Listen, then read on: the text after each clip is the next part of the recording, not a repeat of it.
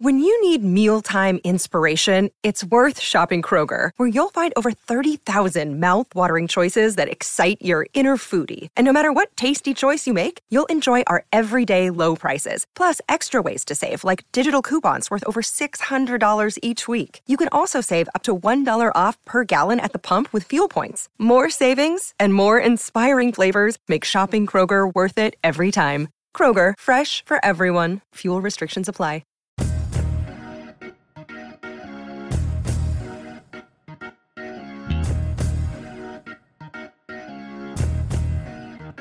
Hey everybody, it's Dan and welcome to our Wednesday edition of the Orange and Brown Talk podcast. It's our normal Wednesday two-parter for you. It starts off with Mary Kay Ellis and I. We're going to redraft the 2018 NFL draft in honor of Sam Darnold getting traded from the Jets to the Panthers. And then in the second half of the pod, Tim Bielik joins me to talk about this year's draft. We each go through our Browns-only mock drafts. Tim's went up on cleveland.com/Browns on Tuesday. Mine was sent out to our Football Insider subscribers via newsletter on Saturday.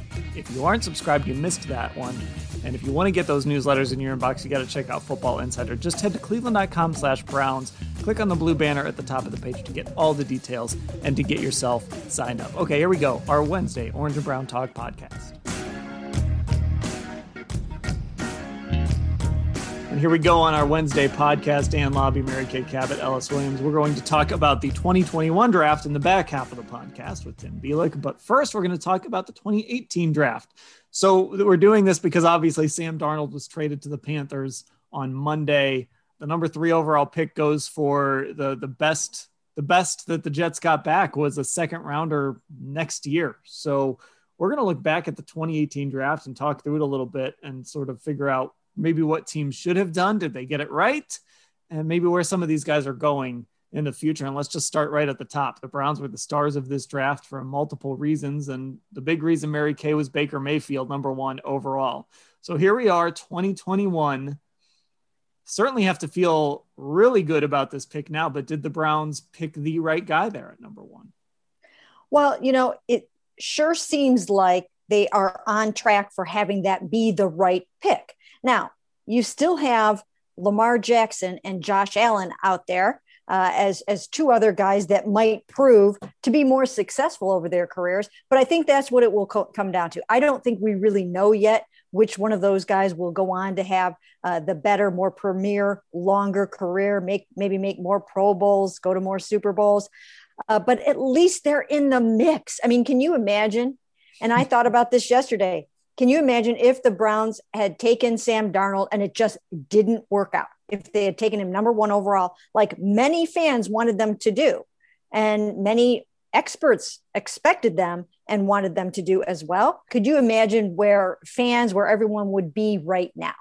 I think the fact that they've got Baker Mayfield right now, and he is where he's at in this Kevin Stefanski offense, everybody's so excited about the future. The future looks bright.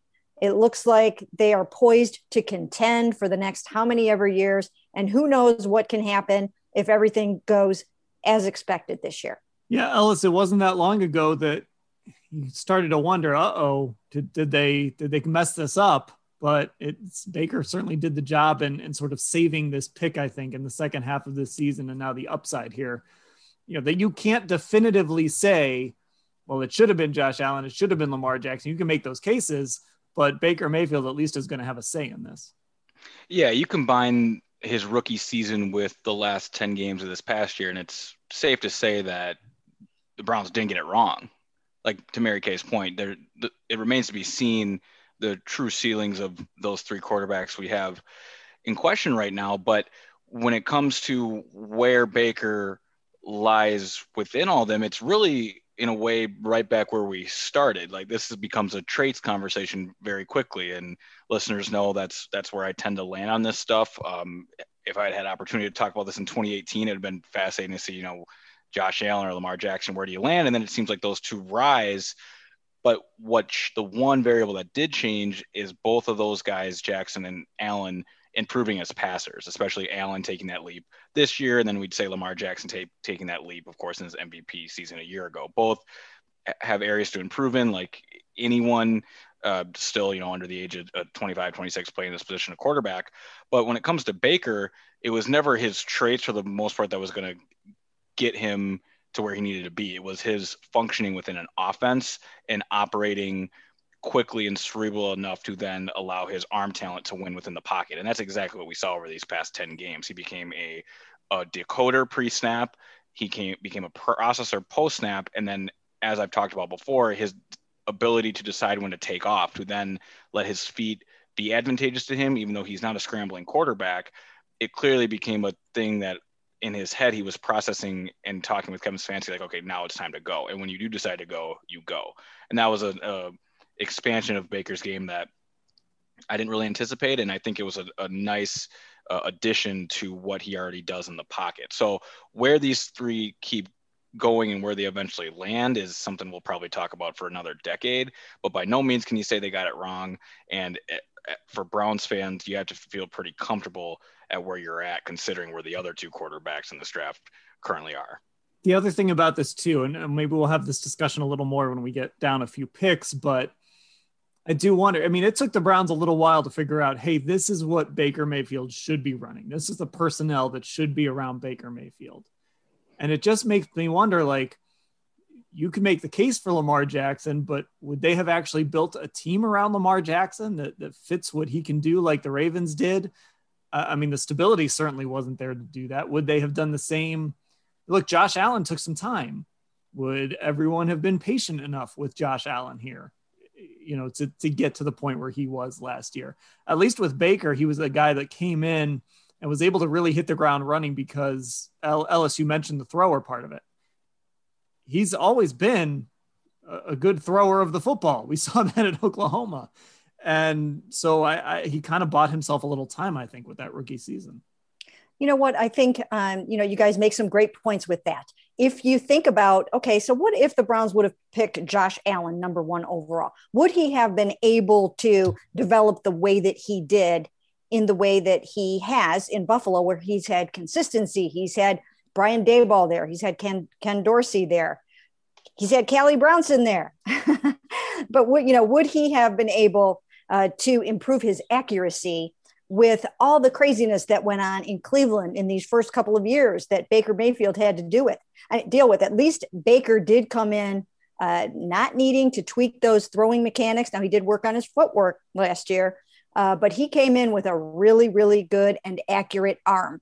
So he just needed to be put in the right system. He needed to have a good coach and all those things. Would Josh Allen have become Josh Allen here? Or would it have been a situation where all of a sudden you're looking at a Sam Darnold scenario where you're like, what do we do with this guy? I think so much of the development of a quarterback has to do with the coach that he's with, the team that he's on. You could go all the way back to Pat Mahomes.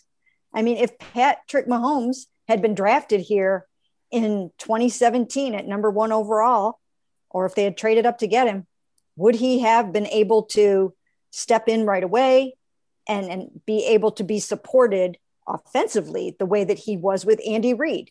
So that has a lot to do with how a quarterback is going to succeed.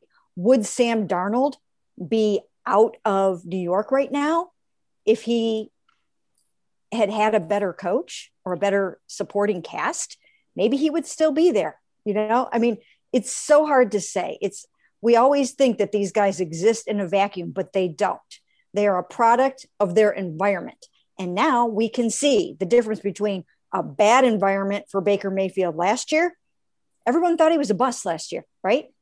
Pretty much people thought Baker is a bust. Nobody really wanted to use those words per se because it was so early on. But there were enough people, even nationally, convinced that he was that. And even as you got into the first half of this season, it seemed like, okay, he doesn't have what it takes. And then you get him in the right system with the right people and voila, he gets good. So I'm still interested to see how some of these other guys do down the road. Yeah, Mary Kay, it's a great point because what it tells me is that Baker Mayfield was the most pro-ready quarterback of that bunch. And that, again, goes back to 2018 when he broke the rookie passing record as to what we saw. Imagining Josh Allen or Lamar Jackson in Cleveland, not being ready to survive with their arms and having to make the most of it with their legs. You trust those athletes, but they wouldn't have been, I have my doubts as to what you were alluding to, that they would have been allotted the time to regress as throwers the way Baker was, because they weren't ever the throwers Baker was to begin with. Mm-hmm. So now you're looking at Lamar Jackson and Josh Allen as just these athletes that can't throw because they would have had the 2019 bad habits that Baker trained himself to practice every day for a whole year under Freddie Kitchens.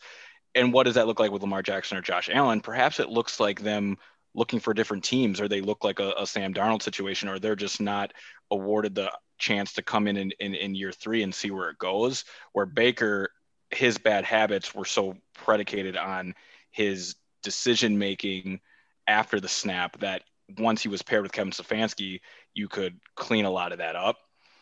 When it comes to Lamar and Josh Allen, it seems to me that they landed in the perfect spots. You needed an organization like Baltimore to prop Lamar up, to humble themselves and build an offense around him, and then you went into detail what Buffalo was able to do. That was a long way of saying it seems like these 3 quarterbacks all landed where they were supposed to, instead of being a Sam Darnold or a Josh Allen in this situation, which both those guys, especially in Rosen's situation, seems like it's over, and now Darnold is going to have a chance to have a little rebirth here.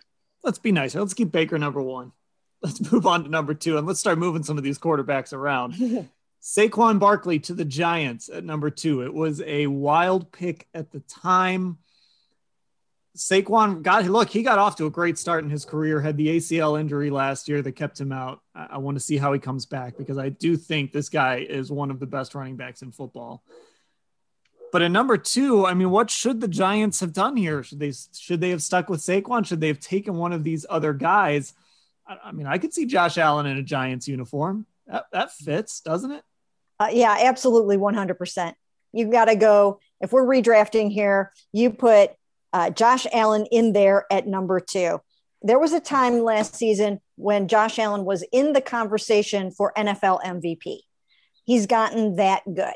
He is, when I talked to the PFF guys about why they had him ranked so low, they said, we just really underestimated his ability to move and run and make such a difference as a dual threat quarterback. We were too focused on the inaccuracy, which I looked a lot at that inaccuracy before that draft to try to get a comfort level with what was going to happen with it, who was going to be dealing with it. I talked to his quarterbacks guru, Jordan Palmer, a long time about that. And I did end up with a comfort level that he was going to be able to become an accurate quarterback in the NFL, because I just so believed in what Jordan Palmer was telling me. He was so convincing about that. And then I tried to use my own eyes too, like we all always do. And at the Senior Bowl, on the first day, he was just like spraying it all over the yard. I mean, like the ball didn't know where it was going. He didn't know where the ball was going. Nobody was safe in that stadium. But then he just pulled it together. I mean, he just got it together, and he was just on point thereafter. So you could see that it could be there with the right coaching, and you knew that he had the discipline to try to pull it off. So I think 100%, I would put Josh Allen at number 2 here to the Giants. Yeah, this exercise is already making me a little uncomfortable. Like, I don't want to see Josh Allen or Lamar Jackson play for either of these New York teams coming up. Luckily, that is not the reality. So for the sake of the exercise, I will indulge and agree with Mary Kay that this is Josh Allen. And correct me if I'm wrong, but this would have paired Allen with Odell Beckham at least for a year there, right? Right. That was probably and injuries are one thing, and who knows how much they end up playing together. But at least in terms of the long ball, and it was a throw that Allen wasn't all that accurate with anyway until this year. But, you know, if we're going back to a pre-draft scenario and you're trying to pin these players in a spot and why it may work, you can make the case pretty easily that, Josh Allen throwing deep to a guy like Odell Beckham Jr. makes perfect sense. So this is where it gets interesting, and this is where it gets to the discussion we had earlier, and that's the Jets, because it should be Lamar Jackson, right? You could make the case Lamar Jackson should have gone number 2 or number 1. So it should definitely be Lamar Jackson here, number 3. That terrifies me, because I don't know if Sam Darnold is just not good, or I don't know if Sam Darnold is just in a really terrible situation where they didn't adjust and build that thing around him. and there's been so much instability there. And I just envision this world where Lamar Jackson is sent out there to run 11 personnel on 80% of his snaps, and it's just an absolute disaster for him. And we're talking about a completely different player than we are right now, a guy that won the MVP. But that being said, it has to be Lamar Jackson here, right? And just kind of cross your fingers and hope that the Jets see it the way the Ravens saw it. Yeah, absolutely. You've got to put Lamar Jackson in here in a redo. There's no question about it. And I think the interesting thing about this exercise that we're doing, and also the quarterback carousel that we're seeing going on in the NFL this offseason, is we are going to find out before too long just how much a change of scenery is going to do for some of these quarterbacks, like Sam Darnold, like Jared Goff, like Matthew Stafford, like Carson Wentz, your poster player there, Ellis. So, we're going to find out if it's environment or quarterback. And it's just a great question. And I keep making the point whenever we talk about Carson Wentz. And I know, obviously, you and Doug have the poster contest writing on it, which is fun. But whenever we talk about that, I do like to look back at last year for the example of look what everybody thought. Look what everybody thought of Baker Mayfield. He looked tremendous as in the second half of his rookie season. He looked like there was no hope for him at times last season. He was marginal in the first half of this season, and then the lights come on, and now everybody's talking about maybe the Browns are going to the Super Bowl this year. So I think it's fascinating to think about what if Lamar Jackson was with Adam Gase instead of in Baltimore and things like that. But just in sheer terms of where you should have gone, he was so undervalued. I mean, you had to have the vision, and we know people that had the vision, right? I mean, Dan, we talked to people, scouts and personnel people that really liked Lamar in that draft, right? Yeah, and look, the interesting thing is the Ravens didn't take him with their first shot. Right. They waited. And right. It was really interesting the way that all played out. I know there were people that were scared Bill Belichick would end up with him, but he ended up going to the Ravens. So it had to come with that vision of what the offense looks like when you have Lamar Jackson in it. And that's, again, why this Jets thing is like, I don't know, because they didn't really do a lot to help out Sam Darnold. And I don't know if that's because of Darnold or because of the Jets. Yeah, and to that same point, when it comes to how quickly these things change in the league and whether it is situation or just time or the player themselves, I stumbled upon a 2020 executive survey published in late July of last year. So right before training camp was going to start. And this story, surveyed a handful of NFL executives and came to a consensus of placing Carson Wentz as a tier 2 quarterback, 11th in the league. Look how far we've come. And now I'm placing Carson Wentz poster bets with Doug because of this. That is the exact point in terms of how these quarterbacks age and how quickly things can change from year to year, and how much I think situation just clearly has a lot to do with this, which is why I can make the case. And when we do these roundtables, we tend to get into semantics or parameters of this. And I could make the case that, yes, of course, Lamar Jackson is the pick if we're doing this in hindsight and redrafting right now. But if we're going back to 2018 and still allotting these coaches with the privilege of hindsight, but they keep their head coaches as in Adam Gase stays there, I could see Adam Gase just picking Sam Darnold again and running this back. I don't know if Lamar was ever going to be the type of quarterback he'd want. So in a world, I could say, you know what, Sam Darnold going 3, though it worked out for no one, it was best for the entire league because it kept Lamar and Josh Allen out of there, and the league's better for it. Okay, so now we get to another reason why the Browns were such an important team in this draft. They had the number 4 pick as well. They took Denzel Ward, who of course would still be on our board. Saquon Barkley's on our board. Bradley Chubb is on our board. Quentin Nelson, Nick. Did I say Nick Chubb? If I didn't say Nick Chubb, I'll say it again. It was really Denzel Ward and Bradley Chubb. That was kind of the debate. And John Dorsey chose to take Denzel Ward. He's made a Pro Bowl his rookie year. Health is really kind of the big question with Denzel right now, I think. Bradley Chubb has been pretty good. He's really grown in Denver, and he's become a really good football player, really good pass rusher. You kind of wonder how he would have looked next to Myles Garrett. This is the discussion we always have, right? Pass rush versus coverage. But, 7.5 sacks last year, had 12 sacks his rookie year, 20.5 for his career. And I remember he only played 4 games in 2019 because of injury. But in his 2 healthy seasons, he's combined for 19.5 sacks in 2018 and 2020. Made the Pro Bowl, I believe, this year as well. Yes, he did. So did the Browns get it right going corner here? Or should they have taken Bradley Chubb, or should they have gone a different direction, like a Quentin Nelson? I mean, I guess knowing what we know about now about this offensive line, you wouldn't maybe take a Quentin Nelson, but should they have gone a different direction here?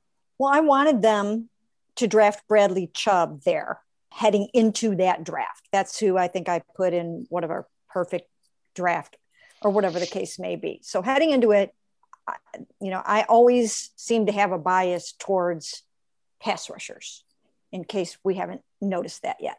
But so I, at that time, thought I was thinking pass rusher ahead of cornerback. And I don't even really know if I thought so much about Denzel Ward at number 4 there. That almost seemed a little bit high for Denzel there. But I remember they asked Greg Williams, what do you need? Well, what do you want? And he needed the cornerback. So it was kind of up to him. And he chose Denzel. Now, fortunately for the Browns, they ended up with a Pro Bowl cornerback. And as we've talked about before, he still needs to take his game up a notch, a little bit. But, he can still be that, that shutdown corner. And I think we all agree that he'll be better this year when he's surrounded by a much better supporting cast. It was very challenging last year to have to kind of be on an island. So I envision him getting better.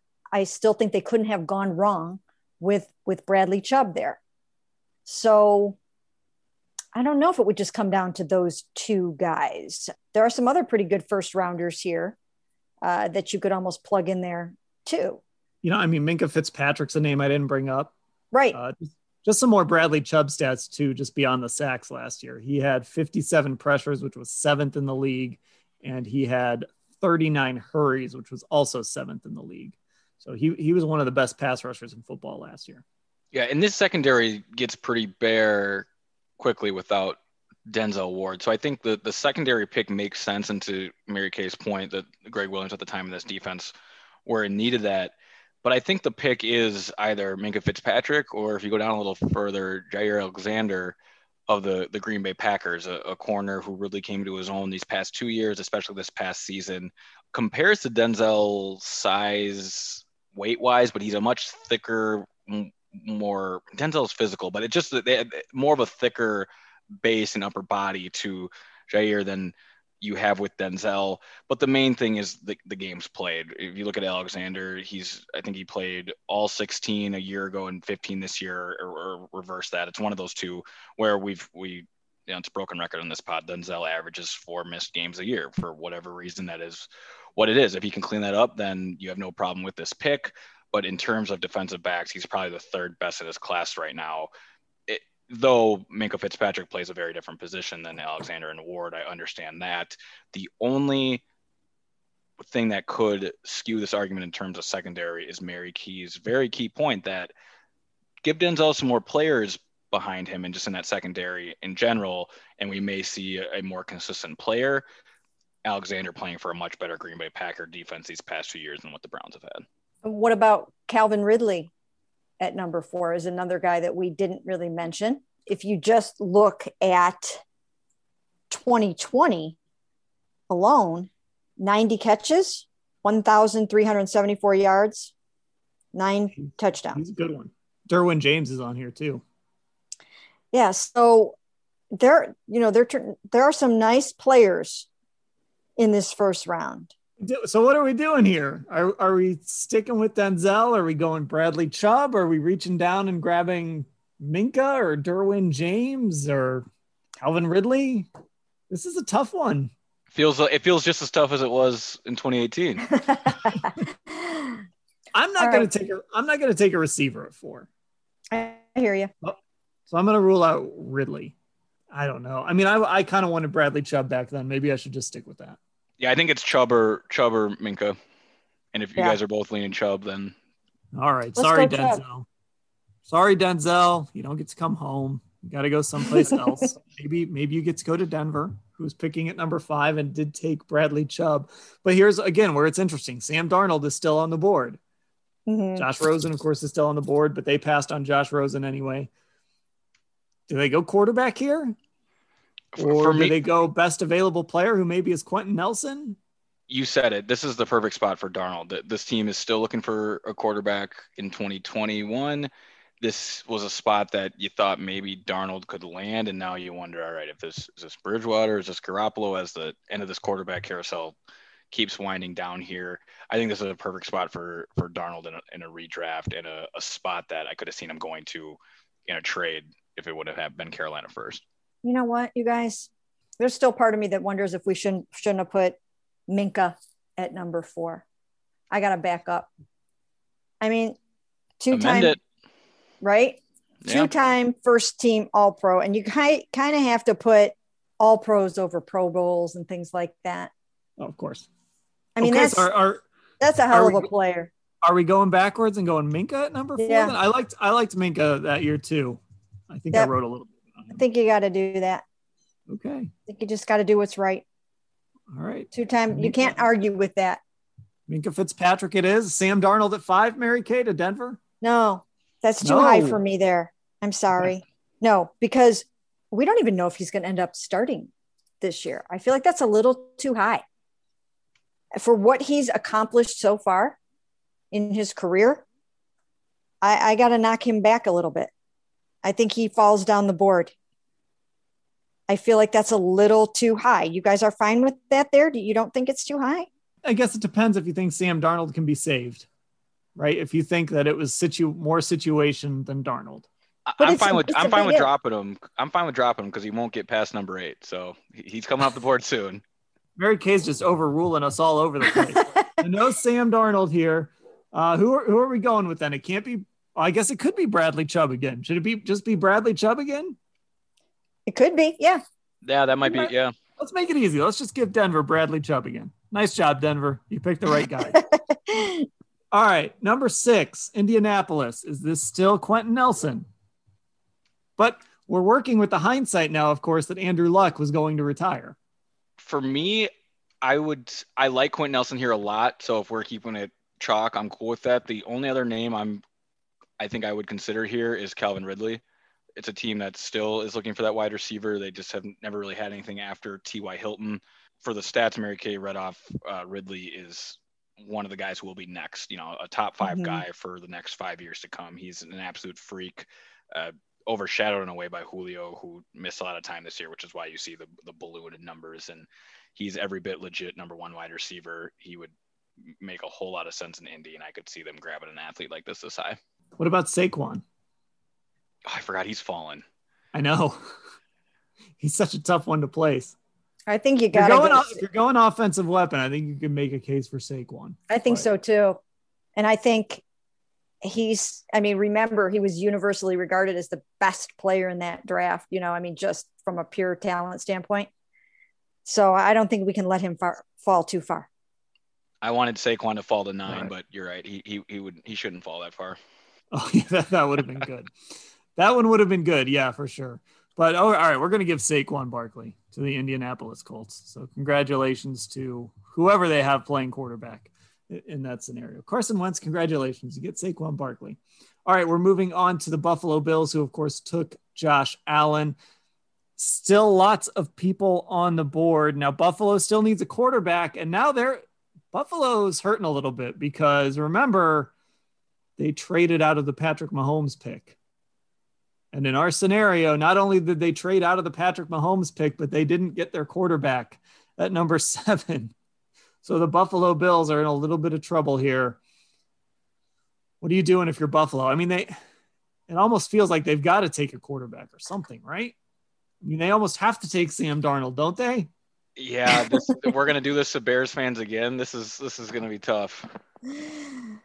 I think you could wait a little bit still on Sam, because once again, he is a rebuild project now. nobody knows what he's going to be. We don't know if he's a bust or if he's going to turn into something. So I think even though they need one here, I think you could still get away with letting him slip at least another spot. Well, Bills fans are not going to be happy. Then it's Quentin Nelson, right? Yeah, it's not, Nelson's got to go here at some point. Feels like a Bills pick, nasty inside interior lineman. Sean McDermott would like that, you know. All right, so Quentin Nelson goes to Buffalo. Still looking for a quarterback there. And now we go to the other team that did not draft Patrick Mahomes. There are a few teams like that. The Chicago Bears, they took Roquan Smith, who's a good player. Still so much talent here on the board, though. Mitch Trubisky the year prior. At this point, you're still thinking he's your franchise quarterback. But again, with the benefit of hindsight, we know he's not. Mm-hmm. So which way are you going here for the Chicago Bears? I'm thinking they go Calvin Ridley here. This is a team that needs all the offensive talent they can get. You think of their situation right now as a team that is confident in their defense, but needs more explosive play on the outside, teaming him with Allen Robinson. You got Nagy calling the shots there. I think he would be able to keep Calvin Ridley going around as usual. And then at quarterback, they already keep trying to just figure out as they go. So that will be the plan continued. Yeah, I like that pick. I like that there. I don't mind taking receivers high. I think a receiver can transform your offense. I think a great receiver like that can make the difference between going to the playoffs or maybe even going to the Super Bowl. So I'm high on the position. I have no problem with him there. He's amazing. So Calvin Ridley to the Bears. See, this is a guy I kind of wish would have fallen to this spot. Number 9, San Francisco, Mike McGlinchey, offensive tackle. Boring pick. What are we doing for the 49ers here at number 9? How about, here's a wild card for you. Actually, Ellis, you got something. I want to see if you're thinking what I'm thinking. Give Shanahan Nick Chubb. Yes. Give him Nick Chubb and let him run exactly what he's running here and probably get more carries than he gets here. We're going to be quite honest about it. Nick Chubb all the way. That was exactly what popped into my head. Let's put Nick Chubb in this system and let him dominate in San Francisco. Now you're passing on some good. I mean, there's still really good players out here. Derwin James, we mentioned. Jair Alexander, Frank Ragnow's a center. I don't know if you're taking a center here. There's still really good players on the board. Darius Leonard is on the board. If you really scroll down this list, there's some guys, but yeah, it would be fun to see Nick Chubb. Well, not fun for Browns fans because they love having him here, but it would be fun to see Nick Chubb in that Kyle Shanahan system as a rookie.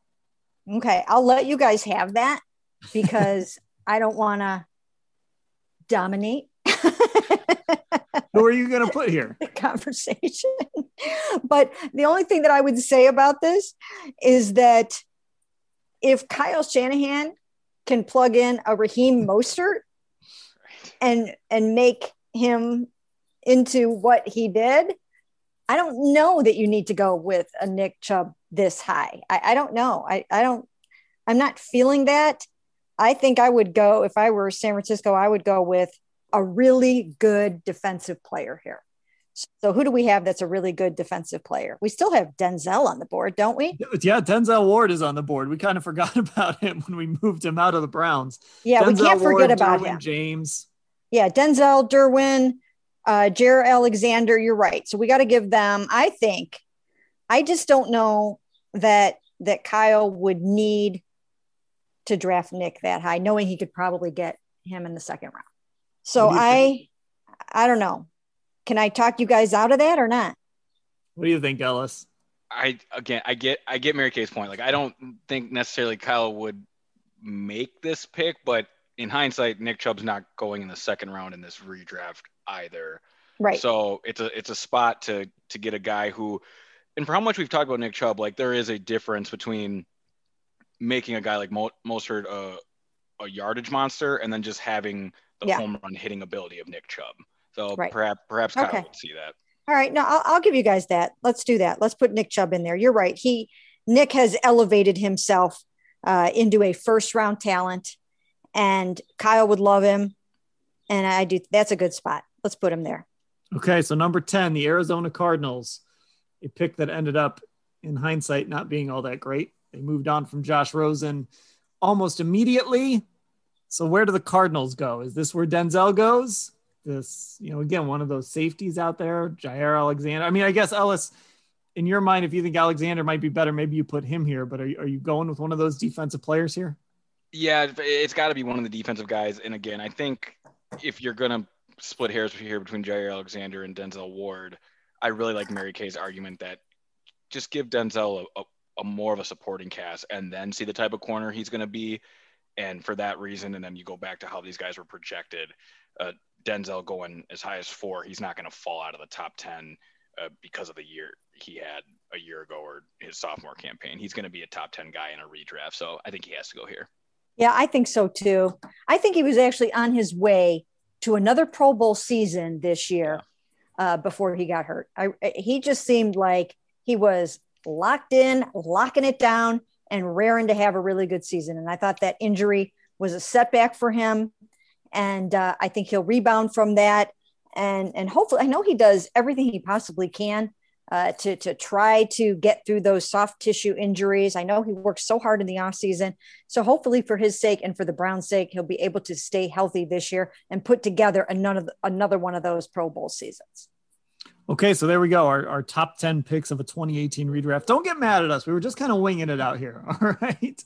And yeah, we forgot about a couple guys here and there, but we ended up with Baker still number 1, Josh Allen number 2, Jackson number 3, Minka number 4, Bradley Chubb number 5, Saquon number 6. A lot of good first name guys here. So that tells you that we were doing a good job. Saquon number 6, Quentin Nelson number 7, Calvin Ridley 8th, Nick Chubb 9th. That's probably the surprise pick, but come on, like Ellis and I said, Kyle Shanahan, Nick Chubb, and then Denzel Ward 10th. And still a lot of good players on the board. This was a really good draft all around, not just for the quarterbacks, but also for some of these defensive players. And even though we tried to get him in there, no Sam Darnold. No.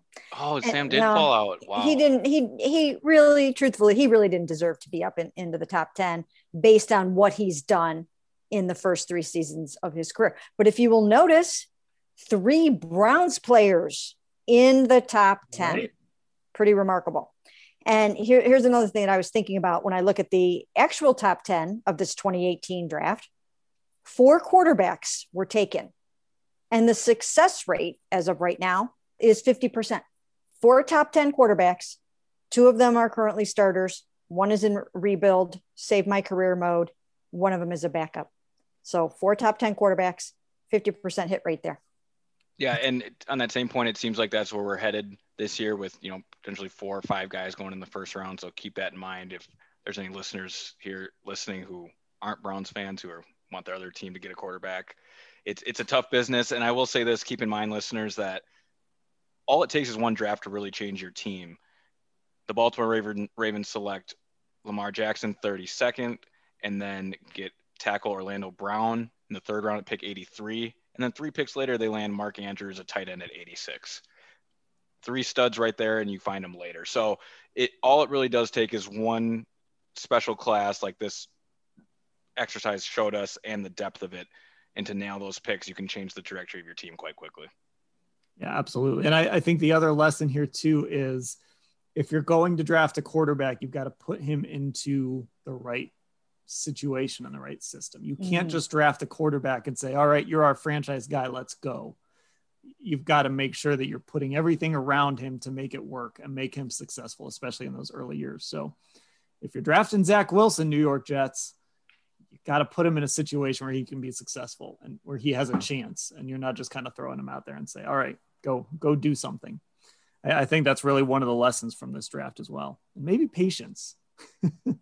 That we'll never have that, Dan. But no one will ever have patience in the NFL. That's what makes the league so much fun, I guess.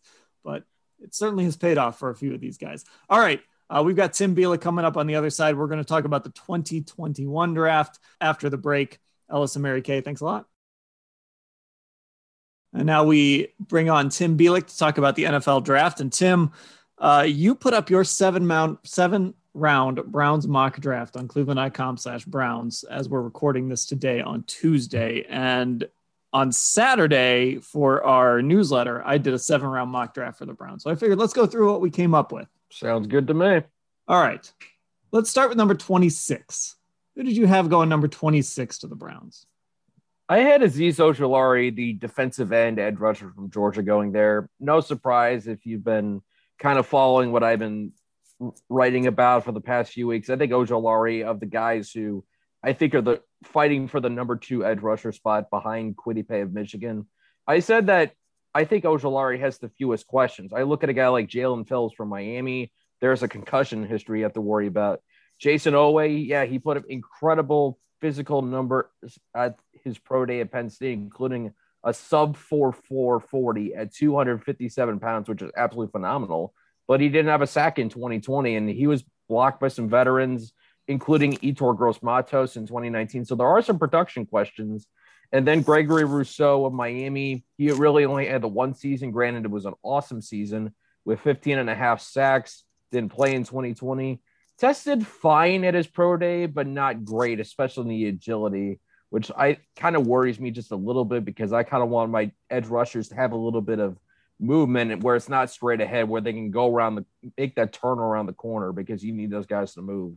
And I think Ojulari, to me, he does have questions. I think that it's fair to say that, there's questions how he fits in your typical 4.3 base because he measured in at his pro day at only about 248 pounds. Maybe he can add a few more pounds, but I think, again, that's kind of semantics. When you look at what he does, he's a fast player who plays surprisingly physical. I love his motor, and he's got some technical things that need to be worked on. And I think of the other guys, those weaknesses are the things that I think can be most fixed in the NFL. One, by getting into a professional weight program, and two, by just being around professional coaches and being around a guy like Myles Garrett, who obviously has that power combined with all those technical abilities too. He can help Azeez out a little bit. Okay, so the guy I went with, and just so everybody knows, the way I did this was I pulled up one of those mock draft simulators. I used PFF's mock draft sim to kind of walk me through, who might be there and who might be available. And the guy who was available, and there's some risk in this pick at number 26, was Caleb Farley from Virginia Tech. Now, the reason he would be available at 26 would, of course, be the back issue. And there's questions about his health because of that. But he is sort of the big corner that I'm looking for. I was really hoping J.C. Horn would be there. But in this simulation, he ended up going number 20 to the Bears.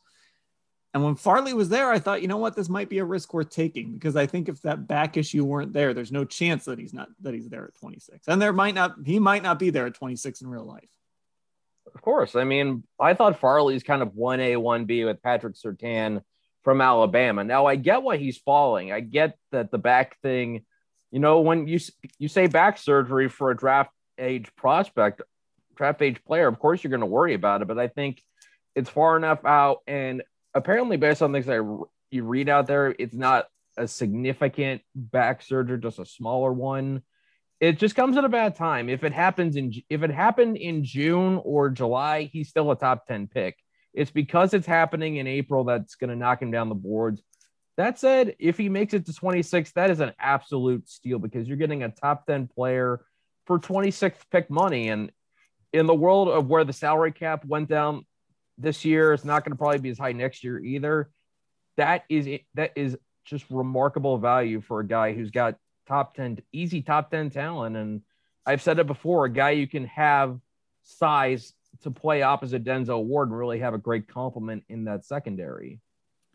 The other guy that was here too, that I think is more realistic, I've seen mocked to the Browns, was Greg Newsome from Northwestern. I was thinking corner here when I went at number 26. All right, let's move on. Who did you have at number 59?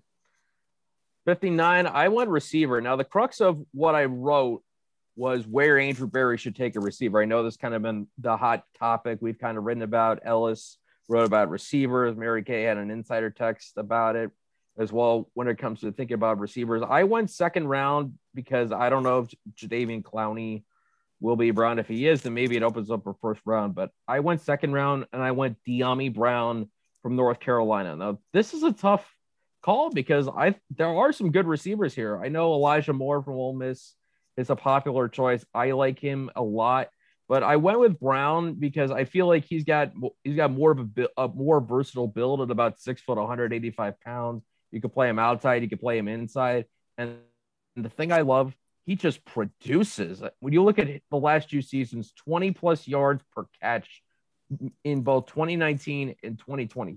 He's playing with a great quarterback in Sam Howell. He could be the first quarterback taken in 2022. But when you watch Brown, he is outstanding deep down the field. He can make some moves. He's got a little route stuff to work on, but again, that's stuff you can work on at the pro level. He's got good speed, maybe not top end speed, but in the 4.4s in his pro day. So more than fast enough. And I think if you're looking for a deep ball weapon to help out Baker Mayfield and maybe a guy that you can kind of have as your heir apparent to either Odell Beckham or Jarvis Landry, this is a guy I look at. Okay, so my second round pick is a guy we've talked about on this pod before. I went edge rusher here, and this is a guy who I know you mentioned him on the Sports for Cleese show. I know we've talked about him on this pod. Peyton Turner out of Houston at number 59. You know, as of right now, he's probably a late second, early third round pick, somewhere in that range. And if he fell to the Browns there, that would be good. Now, his pro day is Friday, I believe. I think that's Houston's pro day. So, you know, we'll get a few answers on him, but big, versatile guy, can play inside and outside. I think he kind of fits what the Browns want at that position. And, you know, because you've added Takk McKinley there, you know, we're waiting on Jadeveon Clowney, all of that stuff.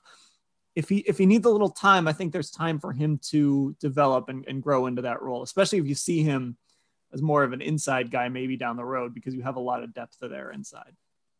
I agree. I mean, I do kind of, maybe late second round is a little early for me, but I look at Turner, it makes a lot of sense because I think you can go edge rusher in the second round if he's there, if you don't go in the first, because again, you said it, his versatility is something that's appeals to me. And based on the moves the Browns have made in this offseason, they're all about versatility. They seem to want guys who can do multiple different things. Peyton Turner looks like a guy who could be just that. Okay, let's move on here. Who did you have at 89? I went with the Canadian Benjamin St-Juste from Minnesota. His name should be familiar to Ohio State fans. He was once committed to Michigan, then transferred to Minnesota. This is a guy who I think is kind of an upside pick. 6'3", 205 pounds, got some rawness to him. But he didn't have an interception at all in college. But in 2019, when Minnesota had its best season, when they were 1 win away from the Big Ten title game, 10 pass breakups. And he's a guy who's got size, maybe not the fastest, but at his pro day, tremendous agility. I look at the 3-cone time, it was just outstanding. I don't have the number right in front of me, but when I see a guy who puts up a tremendous time like that, I see a guy who can move and make quick transitions. And I think that's just as important for a corner, is not necessarily just straight line speed, a guy who can change directions. And St-Juste is a guy that may need a little work, but he is interesting. And I think he's worth an upside pick in that spot. Okay, I went with a little bit of an upside pick here at 89. I went with a linebacker. I went with Jamin Davis out of Kentucky. Now, the Browns went SEC linebacker in the third round last year. That this would be another shot at that. You know, I think he kind of fits a little bit. Again, sort of like Peyton Turner, I think he fits a little bit of what the Browns are looking for at that position. Yeah, I look at Davis. If he's somehow there at 89, that is an absolute steal of a pick. I think he certainly looks like he should go much earlier in day 2, probably even at the tail end of day 1, just because he has a lot of athletic tools to work with. Maybe still needs a little development, but as we'll talk about with the next guy I have picked, you can get by with athleticism. You can work with that right away and then build on that with different technical things that can be adopted in practice and in film study. Sounds to me like PFF was being very nice to me with the players that they had available to me as I was going through this. All right, who did you have at 91? I went linebacker, but I went back to the ACC. I went with Chaz Surratt from North Carolina. This is a former quarterback who moved over to linebacker, so he was a little raw at the position. He's only really played 2 seasons, but been very good at those 2 seasons. He tested extremely well athletically. You look at his numbers from 2020, 91 tackles, 6 sacks, 7.5 tackles for a loss, a pick, 3 pass breakups. He's pretty good in coverage. And where he, I think, lacks kind of in positional, strength where he is as far as recognition, the experience playing linebacker, he makes up for with instincts. Like, of course, being a quarterback, you have to have good football IQ, playing the position, moving over to linebacker. It seems like it's translated pretty well. And I like the idea of following kind of up on what you said about the third round linebacker. It's not a bad idea to go in that direction. And with Surratt, I think you have a guy who's got potential to be more of a coverage linebacker than the run stopper linebackers they have.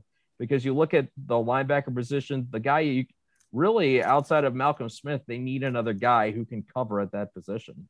Okay, so in this spot, I'm kind of to a point where there's just too many picks for this football team. And I wasn't entirely sure where to go. I'll give you a spoiler here. I do have some trades in here. But I went ahead and went with another cornerback because this is a guy that, again, he's a guy I would look at maybe at the end of the second round if he was there.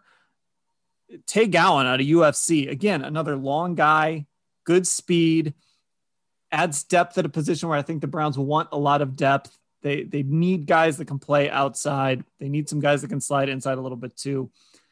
You're not picking this guy to start. And of course, in this mock draft, I haven't picking a corner in the first round. So it'd be a little strange to pick another corner. But if this is just, listen, this is your second pick and third and three picks, it's kind of an extra. It's kind of a bonus pick in a lot of ways. If you can add some depth at corner, I would do it. Yeah, exactly. And I mean, it's not like Central Florida has been devoid of having corners. I'm just looking at their draft history. I mean, this is a school that produced a first round pick in Mike Hughes. They had Shaquille Griffin, who obviously, he's done really well. He just got paid big money to go to the Jaguars. So they have a recent history of producing some good corners. And sounds to me it's a little similar to Benjamin St-Juste, a guy that you can take him almost as an upside pick. And with where the Browns are, I think they can afford probably to take some of those risks. If they can't trade those picks for whatever reason, maybe you get some guys that you want to just kind of bank on as guys that you just kind of work in slowly, you develop. And with where they are, you don't really have to have pressure on them to get to the field, because that's usually what the good teams do. You don't usually see the third round picks, their fourth round picks outside of rotational duty for the first year. And then as they develop, then you hope that they can become something. Okay, on to pick 110. What did you do here? I went offensive line. I think this is kind of one of my rules of a draft is pick an offensive lineman. I don't think it doesn't matter how good your offensive line is, how bad it is. As we learn in the postseason with the Jedrick Wills injury against Kansas City, as we learn with what happened to the Chiefs offensive line in the playoffs and ultimately in the Super Bowl, you can't have too many good offensive linemen. And the Browns took a backup interior lineman last year, Nick Harris. You still have Drew Forbes that you drafted in 2019, who should be back on the roster in 2021. Maybe he'll compete for some kind of as that third guard. I went for a tackle in this case. I went for Robert Hainsey out of Notre Dame. He's a smaller guy, 6'4", 290 pounds, moves pretty well. And I think with tackle, with the way they want to run the zone blocking scheme, I look at a guy who can move. Maybe not big, but a guy who's got mobility, some athleticism. I think Hainsey could do that. He does need to put on some weight, but again, fourth round pick, you're not expecting a guy to come in and play right away. You're looking for developmental, maybe kind of, hopefully he's your swing tackle. Maybe he can someday even be a Jack Conklin replacement. I know we don't want to think that far down the road because Conklin still has a couple more years left on his deal, but Hainsey's a guy that really kind of sticks out to me as far as, developmental tackle prospects go. All right. Well, I traded down. I didn't make this pick. I traded down with, let's see, who did they give me for this? I traded down with Arizona. I picked up a pick next year and I moved down to 160. So that's what I did here. So what did you do at 132? I went with the interior of the defensive line, Bobby Brown III from Texas A&M. This was a former highly touted prospect. This is a guy who's got a very good frame for a tackle. He's 6'4", 325 pounds, very explosive player who I think is growing into the position. It seems like by the reports, he lost some weight, which really helped him produce. And Texas A&M was a team that was competing for a spot in the college football playoff. Brown had plenty to do with it. And the Browns obviously losing Larry Ogunjobi, with Sheldon Richardson being a year from unrestricted free agency, Andrew Billings being on a one-year deal coming back. You're looking for more depth in the middle of that defensive line. And Brown is also a young guy. I think he will turn 21 in August. So he's a guy that you can draft that's got plenty of upside. He could probably play rotationally, maybe hopefully kind of what Jordan Elliott did this year. And then hope that, as he gets older, he physically matures a little more, that maybe you have a little something there. I went with wide receiver here. This is a strange one. So you Google this guy, you get a video that calls him the shiftiest player in college football. There's another story that says he might be the best group of 5 receiver in this NFL draft. I went with Jalen Darden out of North Texas. He's small. He's 5'8", 174. Now here's what Lance Zierlein wrote about him on NFL.com. He has wiggle and juice to pile on yards after the catch, which I think is something the Browns love. And the Browns have plenty of time with their receiver room the way it is. They have plenty of time to get him in the weight room and get him ready to be an extra receiver for them down the road. I just kind of liked the upside here. I liked the speed. I liked the ability here with a 4th round pick. Because I'm with you. I think at some point they're going to take wide receiver. I kind of think it's more of a day 3 thing, but I think they're going to add to that room.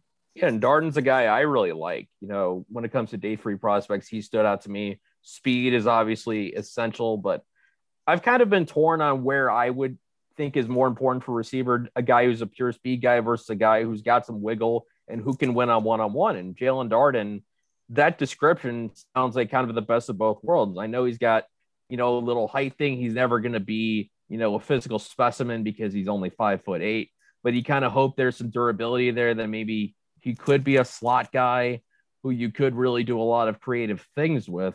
But to have a guy that can win in space, always the phrase in college football, guys that can win in space, guys that can win one-on-one, because ultimately that's what pass coverage is right now. It's one-on-ones. And if you have a guy that can do that, that really gives you a whole bunch of more options on offense. So Darden to me sounds like a really fun fit and really intriguing if they decide to wait until Saturday to address the position.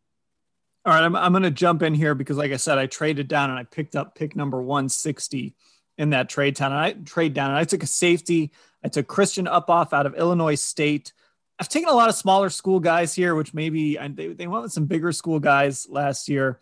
But again, this is a guy, you like the size, you like the ability, you like some of the versatility. This is a guy who PFF ranked 107th overall in their draft guide, which is something I always kind of look at as I go along, trying to figure out where the Browns might go. And this is pick 160. So I would take this. He graded out at 81.2 in 2019 from Illinois State. So this is a guy, I believe he didn't play last year, but add a little safety depth there. I think that's a position the Browns have addressed and filled pretty well, but it wouldn't surprise me if they added a safety in this draft. Yeah, me neither. I'll get into my safety, but I just looked up his frame, 6'3", 213 pounds. Lance Zierlein, I'm just reading a comparison. Chris Conte, he's a guy who started several years in the league. So if you're getting a guy who can start a few seasons in the league, not a bad way to go. And maybe with the frame, maybe he's a guy you slide into kind of that big nickel, heavy nickel defense. It sounds like the Browns want to try to do. And maybe you can have him kind of obviously back up Ronnie Harrison. Maybe he's your special teams ace for a year or two. And I'm probably going to say the same thing about the guy that I've got them taking. Well, let's get right to it because that's who you've got at 169. One of my favorite day 3 players in this entire draft, Divine Diablo from Virginia Tech. And when I say these things, it's going to sound a lot like Cam Chancellor. And those comparables make sense when you look at his size. 6'3", 226 pounds. Very similar in size to Cam Chancellor, who was also a 5th round pick. Similar range way back in his draft, and we know just how much he meant to that Seahawks defense. I love how well he plays downhill. He's very good in coverage as well. I think he's the guy that you can kind of have as that linebacker safety hybrid and really do both those things well. Kind of adds that depth I was talking about with Uphoff. I see it in more of a physical presence with Divine Diablo. Maybe to me, he's a guy that should be drafted earlier than the 5th round, but if he's there and the Browns take him, I think he could be a guy Browns fans are going to fall in love with. Well, I traded pick number 169 because I could never be an NFL GM. And at this point, it's too many players. So I just punted on pick number 169 and took one from next year. So let's move ahead now to pick number 211. Yeah, I went with a former 5-star Josh Kando from Florida State. He's an edge rusher. I think at this point in the draft, you're just looking for projects. You're looking for guys you're banking on with high upside. We saw that with Donovan Peoples-Jones a year ago, and obviously he's already panned out better than a vast majority of 6th-round picks. So I'd already call that a win right now for the Browns to get any sort of production out of that. But I look at Kendo. He's a guy that started out pretty well, 7 sacks in his first 2 seasons. He only played 10 games in his last 2 seasons, but had a very good pro day. So maybe he's a guy you take a flyer on late and see if you can get something out of that. So at 211, this is where I went offensive line. I took Sadarius Hutcherson out of South Carolina, a guard. And this is how PFF describes him. Truly freaky explosiveness for a guard, but still not close to ready from a technical standpoint, which sounds a lot to me like another guy the Browns have that they acquired in a trade from Buffalo in Wyatt Teller. Explosive, a good athlete, needed some technical work. Bill Callahan got him in the building, got him right. He had one of the best seasons as a run blocker for a guard in the NFL. This guy sounds like a project for Bill Callahan, and the Browns have room in that offensive line room to bring in a project. If they love that athleticism and think he can be that type of guard down the road, it's worth a 6th-round pick to me. Yeah, I agree. I mean, if you trust your coaches, that's the kind of player you take a gamble on. See if they can get something out of him there. All right, what do you do with the last pick? I went with Grant Stewart, a linebacker out of Houston. I just kind of looked at him as where I think the other place you go with the 7th-round pick is. You either go for the athletic freaks of nature who are very raw, or you go for the guys that are special teamers, but guys who could be stars in their role. And I think Grant Stewart fits into category number 2. Maybe he's nothing more than a special teamer because he's a guy who's a downhill player, has some physicality. He's not a big linebacker, 6'1", 225 pounds, but I could see him potentially being a good guy on kickoff coverage. And when you're a good team, you're not looking for 53 stars. You're looking for guys, I think, who can star in roles. And if he makes the team, he makes it on special teams as one of your main kickoff guys to really go out there and try and bring a guy down. So I look at that, again, super low risk. This is the 3rd to last pick of the draft. So if you even get a guy who makes the roster, has any sort of impact, you're getting a little something out of that. Okay, and I went with Kobe Whiteside, a defensive tackle out of Missouri. It was a position I hadn't addressed yet. The Browns went defensive tackle out of Missouri last year too. I didn't love this pick necessarily. I was down near the end. There weren't a ton of guys there. You're just sort of looking to add depth, looking to add special teamers, looking to add guys that maybe can help you down the road. So that's the direction I went there. Okay, so Tim, before we let you go, you had a little pet peeve here with the draft. I'm coming up with one too, but I want to hear yours. All right. Well, I started this with Ellis a few weeks ago. I talked about how annoyed I was when people talk about draft stuff. All we ever want to hear is player A can't do X or player B can't do this or whatever. I think we need to start talking about more about what players can do. But this comes down to number one, the first overall pick in particular. Not so much. I'm not talking Trevor Lawrence. I'm not talking like what the Jacksonville Jaguars will do with the pick. I'm talking like, look, we've known since about July that Trevor Lawrence was going to be the first pick in this draft. This is almost a plea to the Jacksonville Jaguars. Don't take all 10 minutes to make the pick. Just make the pick. Just send the phone call into Roger Goodell or whoever's in the back at the draft stage in Cleveland. Say, we're taking Trevor Lawrence, click, and just let's move on with it. Like the last couple of years, the number one pick hasn't been suspense. In 2018, okay, maybe I understand taking a little bit of time with it because we didn't know until maybe a couple hours before that it was going to be Baker Mayfield. 2019, we knew since the combine it was going to be Kyler Murray. They still took almost the entire time. 2020, we knew since November that Joe Burrow was going to be the number one pick. They still took almost the entire time. Do we really need to do this yet again? We've got other things to do. We've got a much more interesting draft after number one.